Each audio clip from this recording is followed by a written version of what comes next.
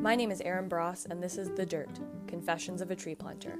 Art for this podcast comes from another tree planter, Bethany Davis, as part of her illustration series, Follow the Trees. This is a podcast about tree planting as a reforestation practice in the silviculture industry. Tree planters are a collective of people who spend much of their lives replenishing a logged area with new forest. However, tree planting is so much more than the physical act of planting thousands of seedlings in the ground day after day as a job. It is about the connections, experiences, bonds, and memories that last a lifetime. The Dirt is a place to shed light on the culture that is mostly contained within those who have stuck a shovel in the ground. It is meant to dive deep into all things tree planting as a place for those to reminisce, relate, or to learn. So wherever you're coming from, as any tree planter would say, may the planting gods be with you.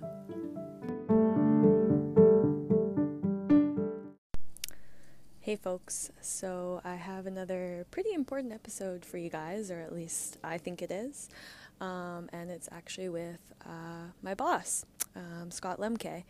And so we get into just like Scott's career, which I think is a little bit of a unique one as well, because, you know, I've even been a person who has kind of been with this mentality of sort of needing to do your time sort of through the roles in the industry to kind of get to higher management roles and places like owning a company and stuff. But, you know, really talking with Scott and hearing more of his story, you know, I understand it's not always the path for everyone.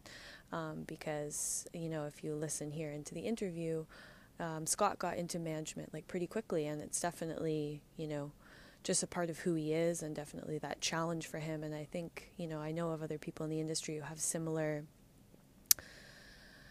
character traits as him, and I can see, you know, those similar paths potentially for those people. And so it was kind of eye-opening for me, and you know, maybe for anyone else who listens to this might resonate with this. I hope it can actually provide a lot of really good advice and guidance for people who are interested in getting more into like a supervisory role, or like buying into a company, managing a company, doing these kinds of things. And so we kind of get into kind of Scott's planting career, just his time like as a planter and in management, and then also sort of moving into the roles he's in now, and just how important, you know, things like the mentorship process are. So I think this is actually a great episode as well for anyone who is interested in getting into those roles, to just learn a little bit more about kind of the processes on how to go about doing that, because this really is a small industry, and integrity and, you know, respect and just like your reputation really go a very long way here. And so we talk a bit about that,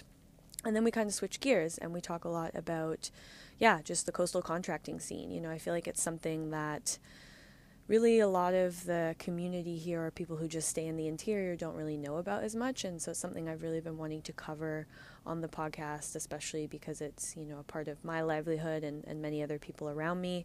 And it's a bit of a different beast out here. So we kind of talk about what the coastal contracting scene is like, how it's set up, which is in some ways quite different from the interior, and how, you know, a lot of us are these small coastal companies, and it's like a lot of people working from home and having families, and just, you know, it's just a bit of a different dynamic. And so we talk about kind of some of the issues that have been facing the coast recently. And so like some pretty open, candid conversations we have here about things that have been going on, you know, for Scott, for myself, and for lots of other people really in the last like 6 months. Some of the main issues and challenges that are currently facing the coast right now, and just like small contractors on the coast in general. So I think this is a really important episode just for like transparency around what's actually been going on. And it's sort of this like echoing of, you know, that conversation I had with Everett a couple of weeks ago, of really being aware of like the dynamics of, and, you know, just the approaches that the companies you're working for have, and whether or not you agree with them. And putting your money where your mouth is, putting your shovels, you know, where there are places of, you know, integrity and respect, and, you know, these kinds of values that we clearly want in planting companies. And, you know, that's only going to happen if we put the support there, if we put our shovels there. So please share around. And I hope for anyone who's not in the coastal scene, this is a good insight. Hope for all of us that are, that it just kind of gives us a voice as well in this industry, which I feel very strongly about. So enjoy this, and see you next week.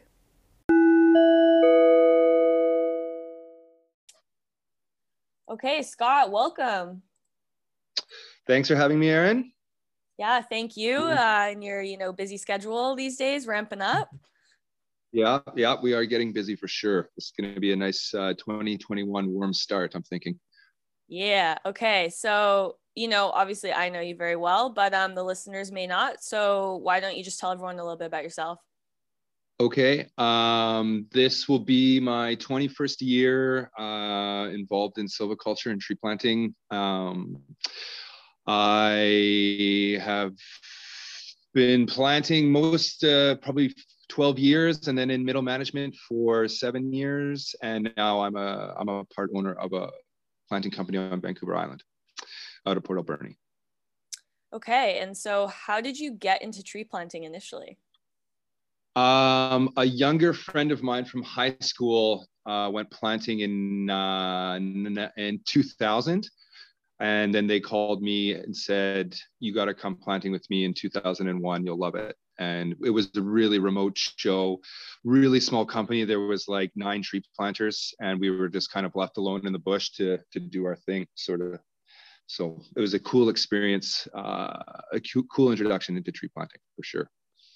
Yeah, no, it sounds definitely like a little bit more old school even for 2000. Yeah.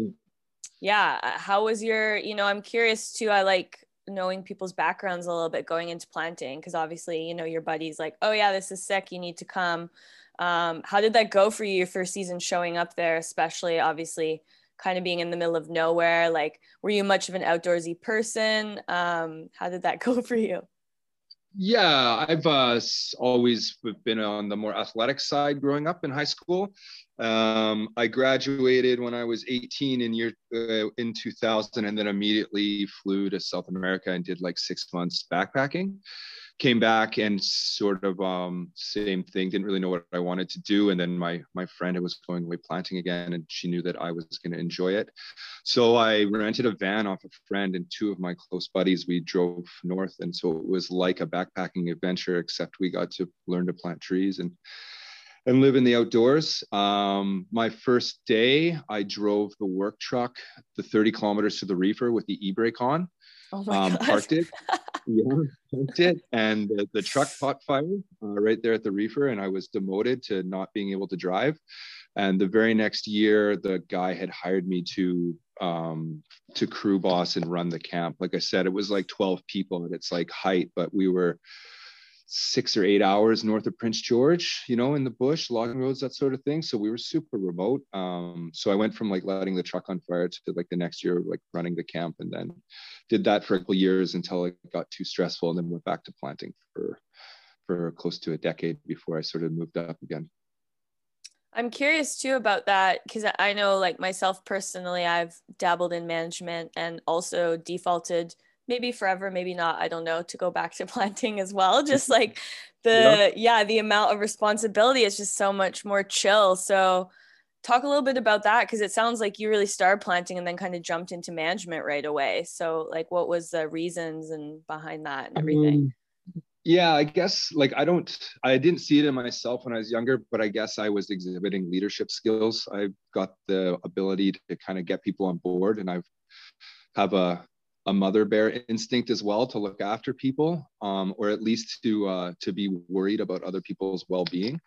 So that, I think that translated well in those early years when we were just a bunch of 20 and 21-year-old kids, that somebody actually kind of stood out as wanting to be a bit more of a role model and leader.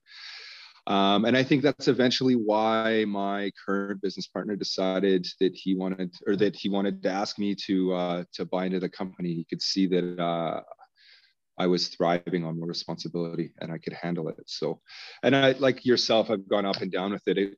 In the first 3 years, in my 4th year, I ran 2 trucks, and I ran 4 foremen, and I supervised and foremaned at the same time. And it was way too much. I still remember we were staying in the dorms at UNBC in Prince George.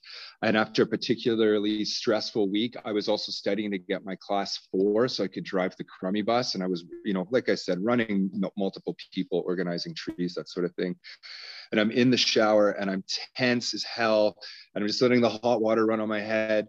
And my friend opens the door and blows an air horn off in the shower. And I fucking lost my mind. I came screaming out of there naked and was like, "You fucking asshole, you don't know what I'm under." And I was like rage yelling, Yeah. And I immediately just stopped everything, drove to the pub, had a beer, and was like, this is my last year doing this. Like, this way too stressful. So I stayed away from it for a long time, then got into driving again, and then got into middle management. Thought for a while I wanted to own a company. And then I looked at my current business partner a few years ago and was like, wow, he's stressed. There's no way I want to do this. And then I just realized I'm getting older and I have this opportunity and it's totally worth taking. And I'm very glad I did, because at some point I would have been bored just running crews. I would have become maybe more of a surly, not so fun foreman, because I'm not being challenged enough, like I'm getting challenged now as a business owner. So how did you, in terms of being challenged, like, did you find that you had that with planting, or then you needed that evolution? Because when you returned to planting, you returned there for a while. So yeah, I definitely, instead of going back up north to plant again, I went down and worked at Kootenays for a number of years where it was more challenging. And I was always the person trying to break my own personal best and also trying to be one step ahead of the next person. I was never the top baller in a company. I was always 3rd or 4th down the line, but I prided myself on consistency and good trees and, really going after hard land and making money in it, because to show other planters that you can make money in any kind of land depending on your attitude and the way you want to approach it. So I felt really challenged with that. And then I got into driving, because it was a whole new element, being able to have my own truck and my own trees in it. And like, I would be the last to be cut in, but I would always try to be, the highest planter that day, just to, again, prove the point that it's more about your attitude and the way you handle the land than it is about, the 10-minute difference of the last person and you getting cut in. So those are always the challenges I like to approach as a planter.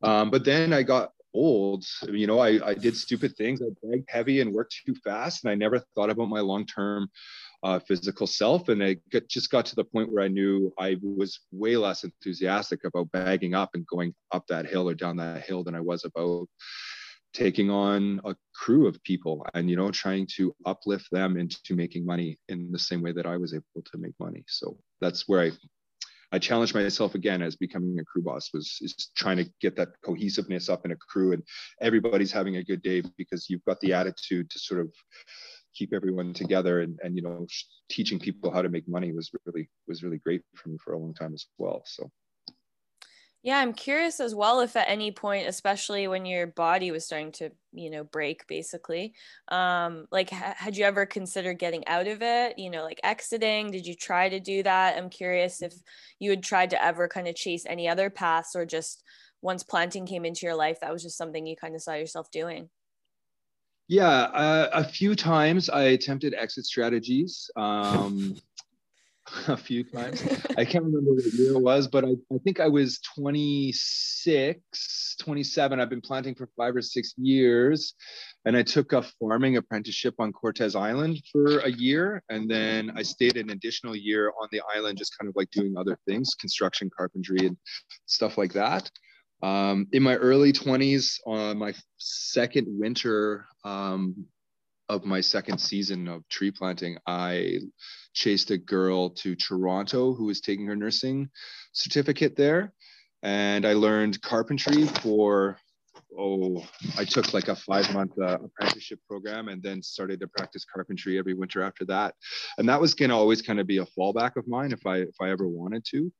I really enjoy woodworking, building furniture and that sort of thing now. So, and one winter, I went back and upgraded a bunch of high school courses and was also going to take a nursing degree. This was about 5 years ago or so. I thought I'd really like to get into healthcare because of, like I was talking about, that compassionate side of mine. But then just found I wasn't interested in sciences like I thought I was going to be interested in. And I really realized how much poop was involved with being a healthcare professional, and decided I didn't want to take that route either. So I kind of was lost for a year or so. And that's sort of when my current business partner started to talk about the benefits of buying into the company and the lifestyle that it provides a person. So kind of a segue from that question, how has tree planting changed or impacted your life?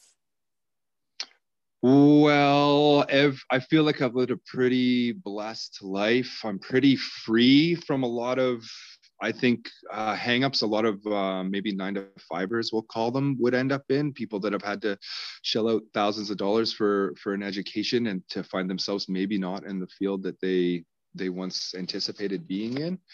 I've learned to live without an income for several months a year, which is, I think, a skill that a lot of people should learn about. You don't panic when there's no work. You find a hobby or you find something you love to do, and that's how you fill your time, as opposed to maybe trying to hunt work down, or just continue. It's a new thing with tree planters I find these days, is like they want to keep working and working longer seasons, more consistent. And it was different when I started. It was like, hey, I only have to work 3 months out of the year, and those other 9 months I'm broke and traveling, but that was the way I wanted to live.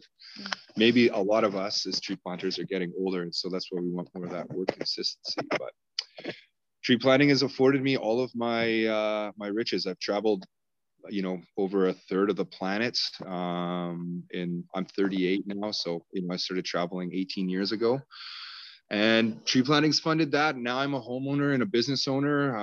And tree planting has funded that. It's given me security in my life. It's given me a new love for the outdoors. I got to go to places, even just in my work day, that people don't get to go see. And I really appreciate that. And it's been great for my dogs. I love having dogs in the bush, and it's a big part of my lifestyle too. So I get to carry them around with me everywhere I go. So yeah, so in terms of your fairly sizable career, that's been kind of delving in all these different aspects. I mean, I guess it doesn't necessarily have to be specifically to planting. I'll let you sort of like go with this for these next two questions, and I encourage you not to overthink them. What is your favorite tree planting memory? I remember, this always sticks out in my mind. In my first year ever, I was mentioning how the boss, he wasn't up there very much. He was shuttling trees back and forth like once a week, but other than that, he was never around. We didn't get to know him very much.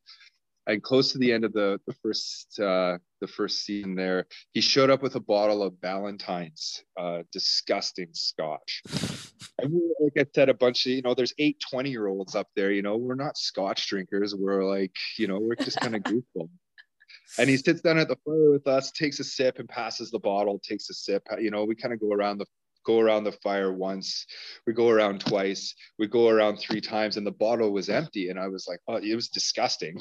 And I just remember all of a sudden he kind of looked up from this scotch haziness, and people had just been disappearing from the fire to their tents because they're like, they couldn't handle it. They were all these young 20-year-old rookies, like sick on scotch after 3 mouthfuls, and had passed out in the tent. It was a really early night, I remember, and the boss was just laughing like, aha, you guys are new to this whole thing. So I mean, if there's like any type of scotch to like put on a bunch of 20-year-olds, it's probably like the cheapest, most disgusting kind. So don't want to waste the good stuff. Yeah, I think it was supposed to be a thank you, and it just totally destroyed us. So I remember laughing out pretty hard, like, what happened last night? What was that? Alcohol. Yeah. So with that being said, what's your worst tree planting memory? Another one that is not planting associated. Working here out of Port Alberni one year, I was dating this woman we were together for probably 4 years at this point. We had met planting.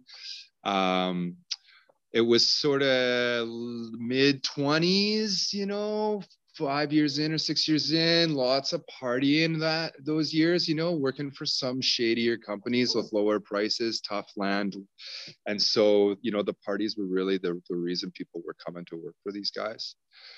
And we finished a contract and we were so unhappy with the way things had gone. We were melting chairs and fires. We were throwing full rounds of wood into the fire and tons of wax boxes. And it was just a disgusting mess.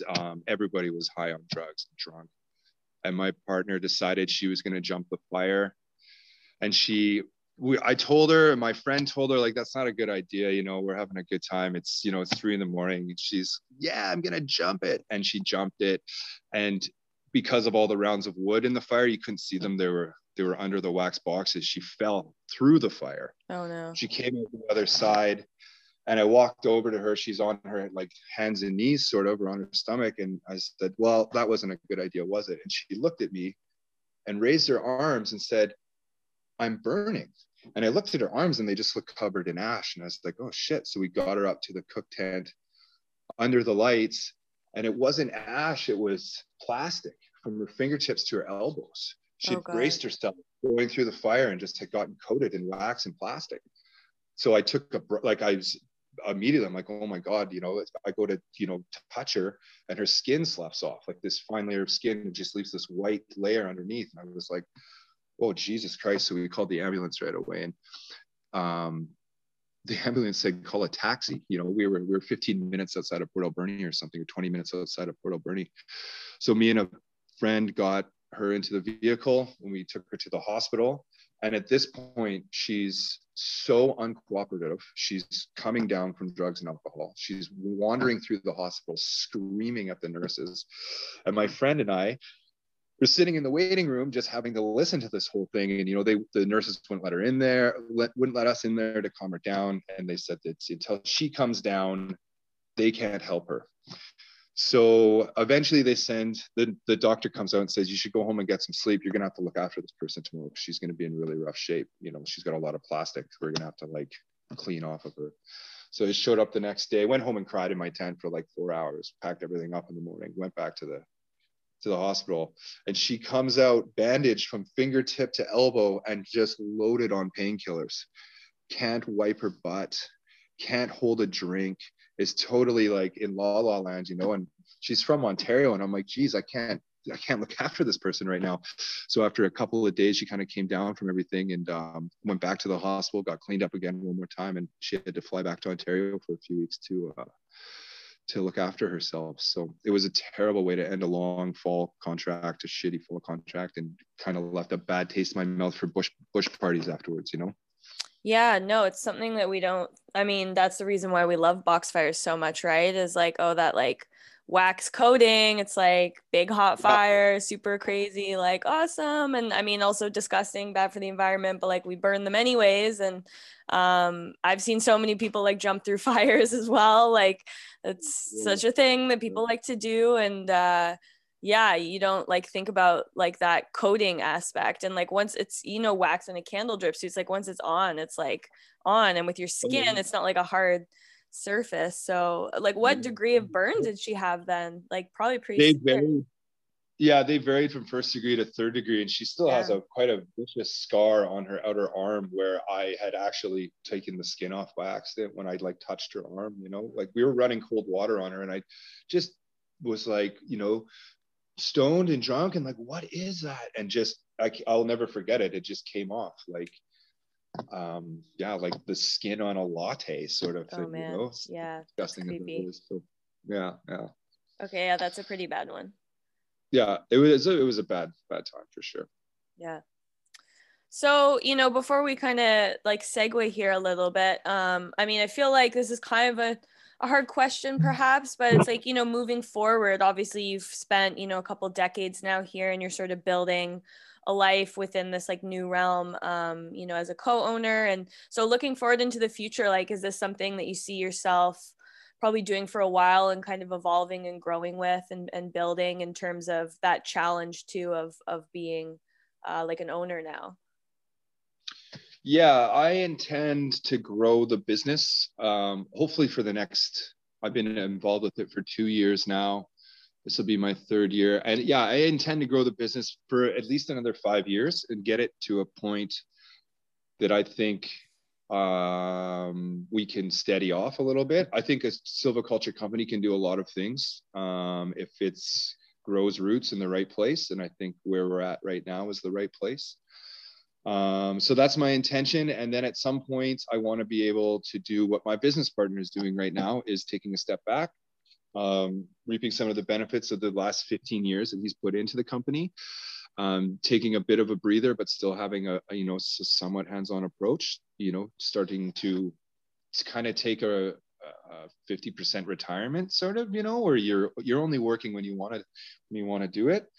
And I want to train some people into middle management positions and kind of bring them up out of like just the planting part of it. I think that there's some good people out there that are going to age out, and they may not age out well if they don't have the options. Mm-hmm. So that's what I'd like to see, because with good middle management, you can do a lot of cool things with a business like this. So yeah. And no, this is a good point to bring up too, that I've discussed a little bit with some people on here, and but I know a lot of people too who want to run their own little shows and do these things and whatnot, and don't really realize it's like pretty fucking exhausting.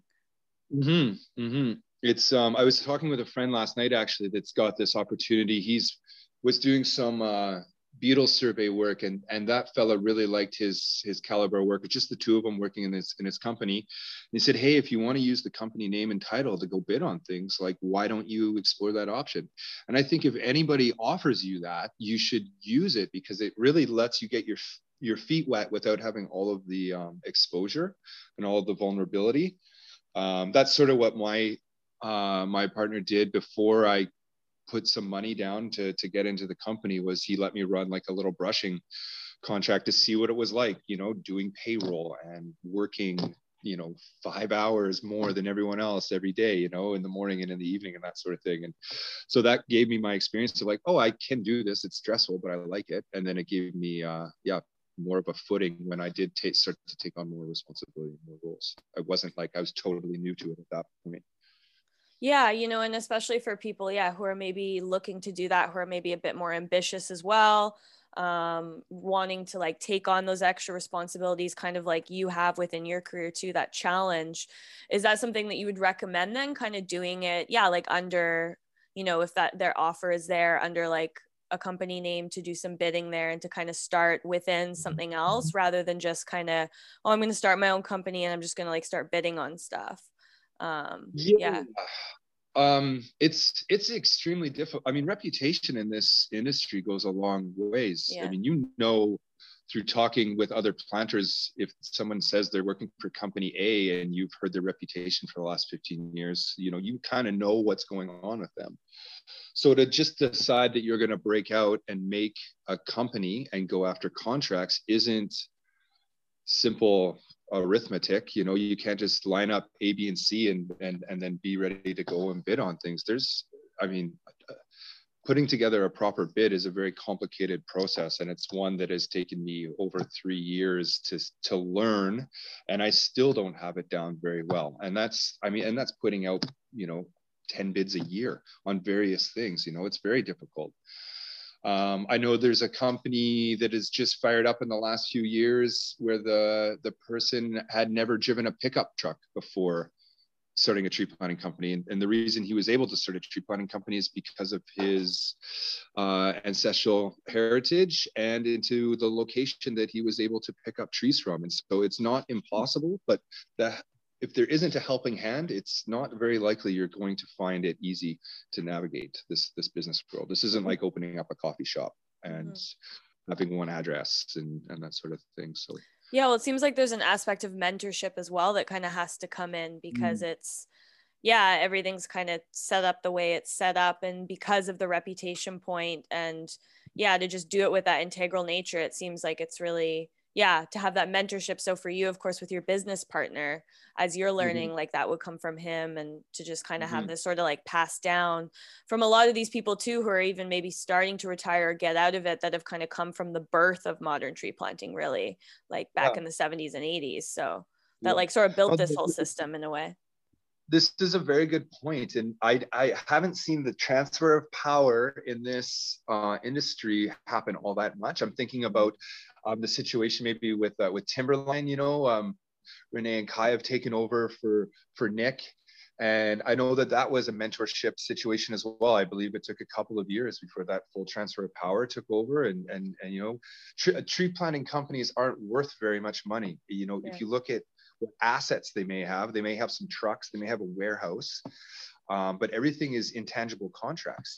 Just because I buy a company, it doesn't mean that the new forester is going to want to give me the contracts the old owner and company had, right? But with the mentorship idea, it's like one person sliding out while they're sliding their replacement in, and it takes time to build those relationships. And if you have good relationships, then you will have good contracts. If you don't have good relationships, you'll be in the rat race of hunting down low bids and going after trees like that. So, which is, there's nothing wrong with that. It's just, if you're only doing that, I don't know how. It would be interesting to know actually how many companies do have direct award and how many only bid year after year after year, and how well they're. So. Well, and I feel like we're getting to this critical point too, because even just knowing, some of the companies that maybe still have the original owners, or some people that have been in the industry since sort of the birth of like quote unquote modern planting as we know it, like that's really going to start to transition here in the next like decade, especially, I think, where so yeah, we could see a very different looking dynamic in like 10 years or something, which is kind of interesting to think about too.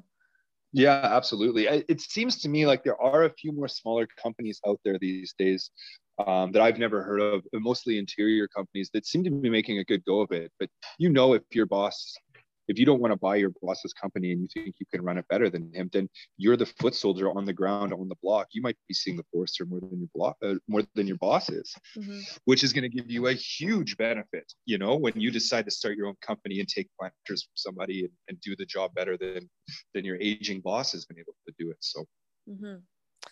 All right, so let's like segue a little bit here. So first, I want to just talk a bit about how you came to be involved in the coastal scene, because when you said you went back to planting, of course you went south to the Kootenays, which is very like coastal-esque style land, if I'm like generalizing here. So when did you sort of come to maybe the island or just the coastal area? And like, did you spend a lot of time in your planting career or kind of before being in like ownership role on the coast, or like how did that evolve for you and start? Yeah, I started on the coast in my 4th year. I think I did a fall in Port Alberni, and then came back the next year and started a spring in Port Alberni. And then I did every single year I've started in, that February, March time, and planted till the October time, always on the coast. And I did what a lot of people do, did the classic get trained by the rookie mill, and then eventually when I felt I was good enough, I had a friend who had gotten a job with my current company the year before, and then asked if I could jump on at the end of a fall, and jumped on, and that was my birth into Sitka, basically.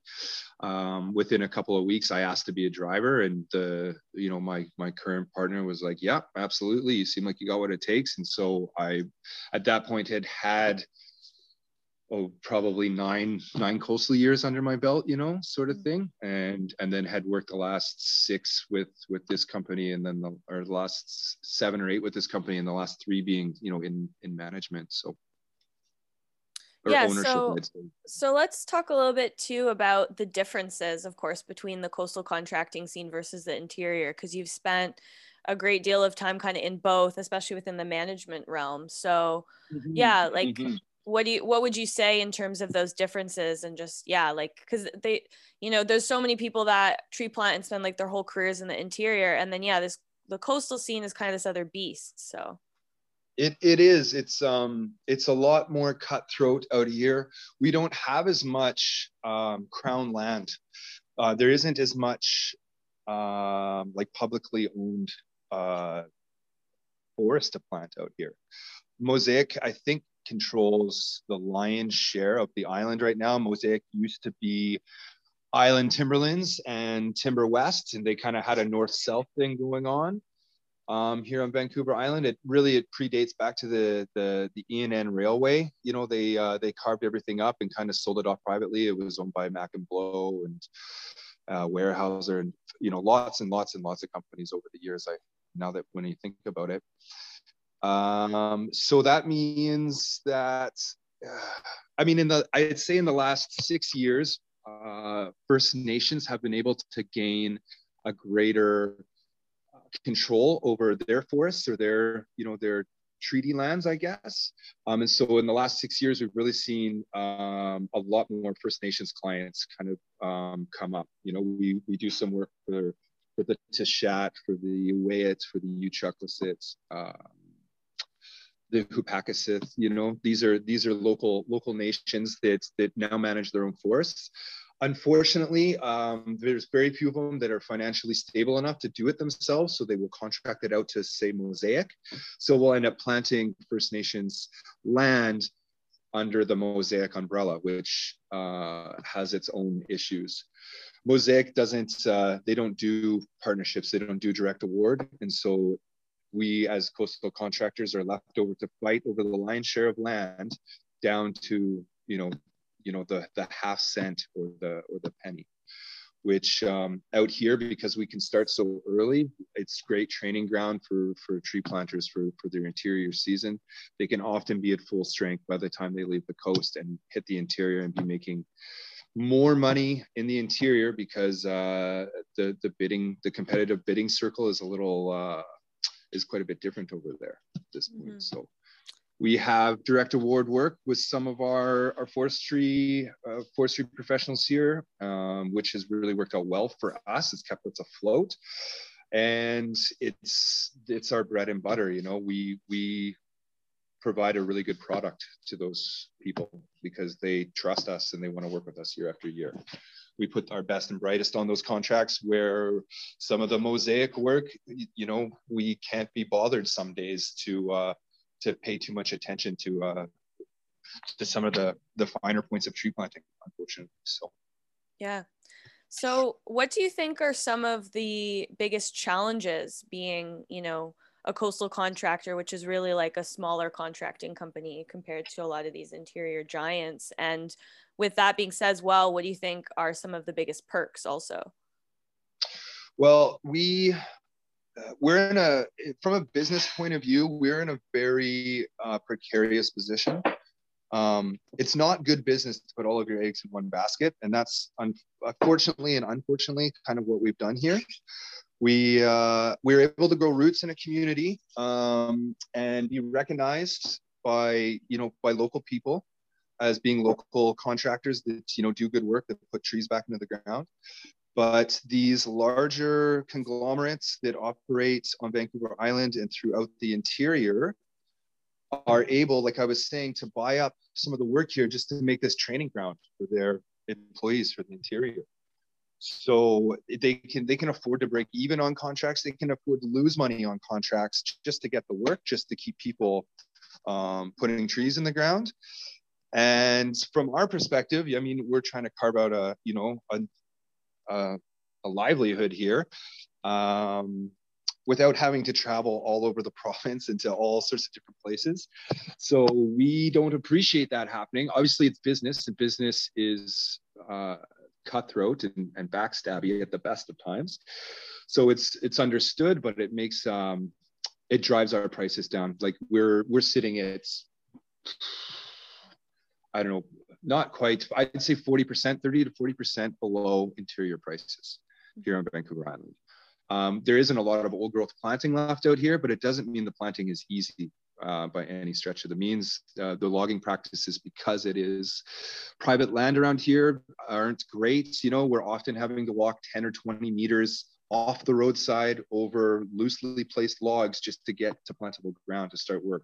Where that doesn't fly in the interior. You know, people are planting right off the roads. Its access is sometimes difficult, but the land has been logged properly and it's ready to be planted. That's not often the case on Vancouver Island. So Yeah, no, and with the way that the interior has been the last few years being so lucrative, and we've really seen a big jump in prices with all the forest fires and everything. And, Mhm. we've directly seen now this past fall, this effect that you talk about of these interior companies wanting to come over here and just having that extra money, having that extra manpower to, yeah, like take up some of these bids, send in some of these Mhm. planters and be like sort of training them per se, which really is like, yeah, destroying, really people's livelihoods, because a lot of us here on the coast, this is just like our living, our day job. We Mhm. don't really want to go, far away, like you mentioned. So, this is a cyclical industry. Things will dip again eventually, but there's definitely been some damage done here, I think, over the last couple of years, just with these Mhm. coastal contractors trying to survive through it all, because they Mhm. don't have all this extra money sitting around like these other companies have. And, we've even seen now a little bit, because it's been so lucrative, of some coastal companies needing to go to the interior just to like kind of make ends meet and stay afloat and, keep some planters and whatnot, and even subcontracting from some of these bigger companies. And, Mhm. sort of these bigger companies even growing into these like larger entities.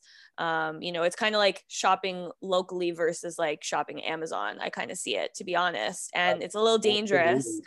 Yeah, it's a little dangerous. And so, things are cyclical, but like right now with these dynamics going on that are of course detrimental to like the coastal planting scene and to small contractors, which, pretty much every company I know, I can't think of one that is, sizable, that's like based here on the coast, whether it's on the Sunshine Coast or Vancouver Island. And likely a lot of that is probably what you said, of just like the availability of contracts and the amount of logging done here, and just the amount of land, all these pieces. But, how do you see the future for small contractors here on the island and kind of the Central Coast? Um, yeah, like how are Well, you feeling about that right now? well, right now, like it's hard for me to speak to some of the other smaller contractors. It seems like no matter, seems like everyone I'm thinking about, the bivouacs, the timberlines. I mean, Evergreen's not exactly small, but they're not, Brinkman size by any means. They seem to all have their niche carved out, where they've got a bit on the coast and they've got a fallback in the interior, or they've got a lot in the interior and the coast is just a bit of their fallback.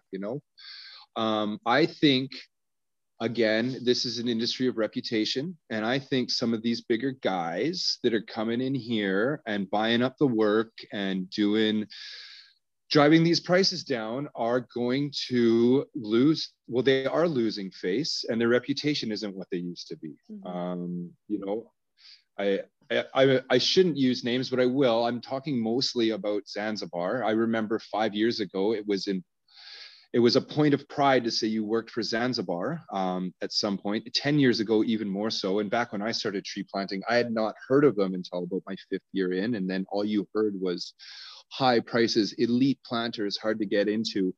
And now all I hear is that they're everywhere. They're good. They have one or two really good contracts that they don't let anybody on that hasn't been in the company for a long time. And now they are sucking up what they can get, with low prices. They've taken what they had a very sterling reputation for a number of years, and in the last 5 years, I would say that I hear more complaints, whether or not somebody's even working for them or that they've shown up in town and have driven prices down. I wonder why. I've often wanted to call up Tony or Gord on a cold call and ask like why they are bothering doing that. And I've heard through the grapevine that it's a potential, they might want to retire in a few years. And so they're going to go and put as much money in the bank as they can and then shut it down. I'm not aware of any mentorship that's going on with that company. I know that they do have a lot of middle management. I know they have RPFs on staff, and maybe they're going to pass the torch, and Zanzibar will stay around as a silviculture company with its fingers in a lot of different things, or maybe Tony and Gord will just retire, and that company will be left in pieces. I'm not sure. But maybe they're going to become a holding company, like Brinkman did. Brinkman and Associates. Who knows? So, Mm-hmm. but what I do know is that they have a tremendous amount of work across the province, and it's from everything from danger tree removal and fire stands down to tree planting and brushing and spraying and stuff. And so they are a huge company. And maybe when you get that big, your overhead is so large that you need to keep, the price to planter low or the bid price low, but I'm not sure what goes on. I'm not a big company, right? I'm in the fields almost every day with my crews, my crew bosses, and I'm still the one picking up trees to keep things going on, where these big companies, they don't have that. They have a different type of infrastructure going on, so it costs them money to get that big. So I think it must be worth it for them, but I couldn't tell you for sure. Mm-hmm. Yeah, and I'm curious as well, there's a lot of, and yeah, the coast, things have been really affected, of course, by the strike, and things are still tighter this year, that we've heard. I've been pretty surprised at the lack of trees on the island, but for all these people, every single year it happens, right, where these planters, third, fourth, fifth year, maybe beyond, whether they just want to try it or whether they do want to make it more of a lifestyle, there's this alluring like aura around the coast, right? And like, oh, I want to go plant on the coast and extend my season and all these things. And ultimately, maybe they want to be getting in with these types of small contractors, right? Where they're going to get good prices, they're going to be treated really well. And it's more this like homey kind of family feel, being smaller, but then can't get in. And maybe they end up going to some of these entities, which then of course, like just perpetuates it and kind of supports it. And then, they're, it's just driving like the prices down or keeping them down really out here. Like, I don't know if you think that that's had a huge influence recently, or even just like the nature of logging on the coast has kept the prices, not really changing at all, even though they've been jumping in the interior. So yeah, I think it's because people want to get going so early. It keeps the competition quite high down here. One of those, the benefit to being in those big companies is that if you do get a job with them, they will offer you planting work from whatever, February, March, up until they don't plant any longer. And that's something a small company like myself, I can't do that yet, unless you're into brushing, unless you're into surveying, unless you're into tying and flag, basically. Then I can keep you busy on Vancouver Island in a nice spot, but you will not be making planting money the entire time. But you would work longer. It's a really hard thing to drive home to some people. Like they don't want to go away and plant any longer. But if they stay in one spot, they're not going to make as much money.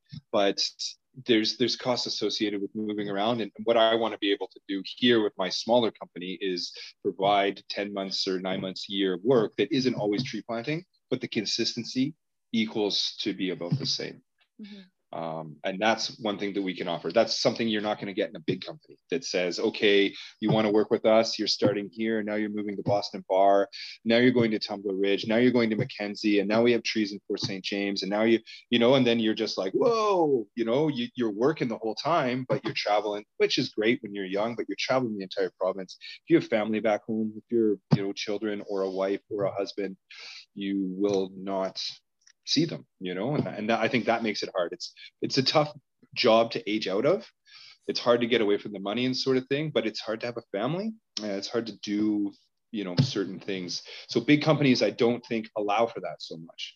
You can get into an office job with a tree planting company, then good on you. But I don't think there's many of those out there, right? So.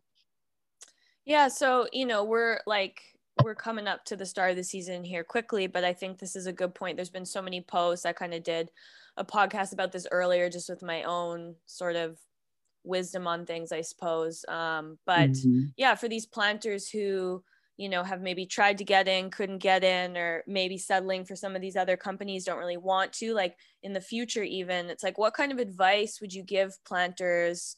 And, as a small coastal contractor, like, what are you really looking for in a planter, someone who's applying? What does the timeline look like? When's the time of year that is best to be applying for the coastal season? Because like I've seen so many people messaging recently, I'm just like, you're way too late. Like, yeah. So yeah, talk about that. Okay, well, advice. Advice for getting in on the coast. Time frames. as a company owner, I will work well into December, and then I actually want a month off where I'm not answering emails and that sort of thing. So we will try to put our crews together by the end of November, the first week of December, and then forget about it. It's a very interesting thing that happens with good tree planters, good coastal tree planters. You will not hear from them until January or late December. And all of a sudden they'll come out of the woodwork and say, they've got 8 years experience. They've got some certifications, some tickets. They're self-managing folk, and they don't feel the urgency to find a company right away and get in there, right? So, we get a lot of returning employees with Sitka, which is quite nice. We don't have to look for many employees year to year, but it seems like every year those late stage 8-year, 10-year, 12-year vets come out of the woodwork, and you really want to give them work, but you wanted to close down the job application saying months ago. So if you want to apply, no matter how good you are, let us know early, give us a reason to want to chase you down. We've got the work, we know what we've got, but you need to be desirable. We don't want to be, we're not ever going to be in a position of having to hire en masse to make things happen. I know Zanzibar is hiring up quite a lot of folks right now for some interior coastal work, and I wonder how it is for them. If all of these applications I'm seeing coming in late season, if they're just going to be taking everybody because we've already done our hiring, we've got our core 40 people ready to go, and now they're looking at getting all this other work. Like, are they going to be going after the 1 and 2 year coastal rookies to fill out their seats? And more than likely they will be. A lot of these late posts on King Kong will be snatched up by these guys. So make yourself desirable. And if you don't have the experience and you want to come out and learn, then you need to be tenacious. You need to get in touch with us twice a year for the spring work and the fall work. Or you need to be willing to pick up a brush saw or a chainsaw or learn a new bush skill to get in with someplace. Maybe, that's always very desirable to me. Somebody that comes and wants to work with us and they have other experience in silviculture, because then that's another avenue that I can chase work down for. So. Mm-hmm. Okay, and let's also quash this little rumor here, because I've seen some discussions about this on King Kong like this past fall, and I was a strong proponent that it's like, if you're a coastal rookie, you only have a shot for the spring. Like, don't even try getting on for the fall. And then I had some people saying, oh no, like the fall is the time that you want to apply and get in. So like, what's your take on that? Because I was like sure. I was like, there's no way you get on for the fall, but well, it's a volume thing, right? Like, often, like you were saying, the spring often has, some of our biggest springs have been 5 million trees. This spring is going to be, 2.5 million or a little less. And so that's a small spring for us. It is really based on volume. Often if we do have that 5 million tree spring, then we are going to hire a lot of people. It's a no-brainer. The fall, nobody likes planting in the fall. The foresters don't like us planting in the fall. They don't like cutting high altitude blocks all that much. Regrowth is slim, especially in Port Alberni. It's rocky and hot. So that's why it's harder to get into the fall. The year that you came to work with us, we managed to get, I think, every single tree from Tocourt Bay to Banfield to Port Alberni. So we had a very banging fall year. We haven't had one like that in the last couple of years, but that was the reason why we brought on so much fresh blood. And now those people like yourself and a couple of other folks have been around now for the last 2 or 3 years, and there are returning employees now. So if you want to get, you never know.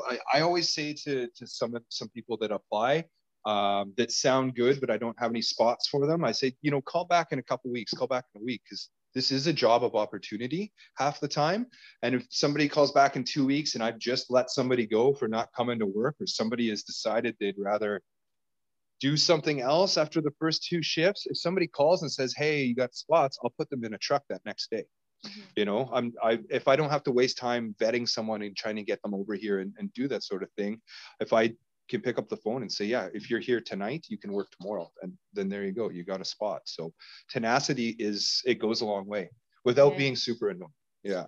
Persistence is key, but like riding the line there, not annoying the hell out of someone. Like, you need to be desirable for sure. And references go a long way. If you can say, if I can call up your last employer or or crew boss or something like that, and somebody's got good things to say, then you're better off in my books. If you have a simple level 1, ticket, then you're better off in my books. You're not just riding EI out all winter long and then just looking to hop into a truck. So Yeah. Okay. Well, yeah, I think that's kind of like everything here. So I'll just wrap up with my last question. What is one piece of advice you would give anyone who's considering going tree planting or will be going planting for their first time this season? oh I suppose what I wish I knew when I was going tree planting was how to manage money properly. Oh yeah, God, I was gonna cover this earlier, but it's gonna get covered on the podcast because fuck, yeah. Yeah, that's a huge one. I think I remember in my third year or my second year, I made like $46,000 or something, and for a 22-year-old, that's a lot of money. And I didn't even know what a yearly income was supposed to look like or what taxes were or anything. I was just a total bonehead with money. If I had known that, I would have started an RRSP back. I would have been putting at least $200 a month in something. I would be a millionaire in 5 years or 10 years from now if I was started at 20 doing that. I would literally have almost $1 million in the bank at this point. So that's one thing I massively regret is not putting a little money aside and manage my money better. So yeah, do no, that. you and me both. And you know what? We're not the only ones. There's still time. But yeah. If only we had known back then. So. Yeah. Okay. Awesome. Well, thanks so much, Scott, for coming on here. And yeah, I think this is a really excellent window into like the coastal scene and yeah, for anyone who's wanting to kind of move up the ranks too, to hear your story. And yeah, that money piece, like that's coming. Like that, it feels Definitely. it's very important for me here at 30, like paying off all my fucking debt. So Yeah, learning to invest properly and that sort of thing. So, well, it was a pleasure, Aaron. Thanks for having me on. I appreciate you giving me a platform to talk about these things.